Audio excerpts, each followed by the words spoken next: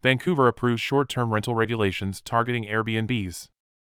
A review of data analytics revealed that there are 425 non-permitted short-term rentals in the city of Vancouver. By Spencer Pauly with the Center Square, Washington.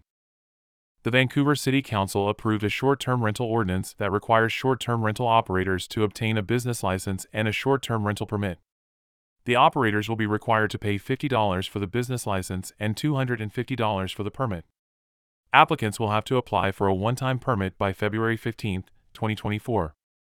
Prior to the recently passed ordinance, the city's Land Use and Development Code did not allow short-term rentals in residential zones except as expressly authorized under the bed and breakfast provisions. The approved short-term rental regulations will be implemented for a 24-month pilot period to assess effectiveness and determine what changes may be needed in the future, according to the city.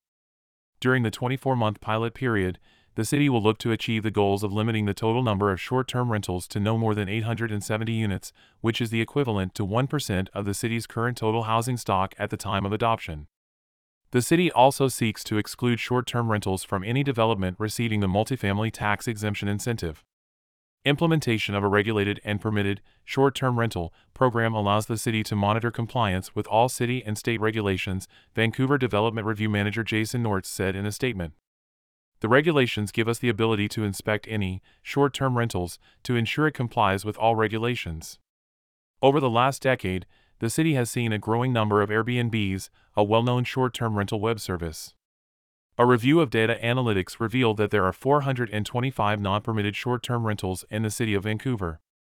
The median nightly rental rate in Vancouver is $118, according to the ordinance. This report was first published by the Center Square, Washington.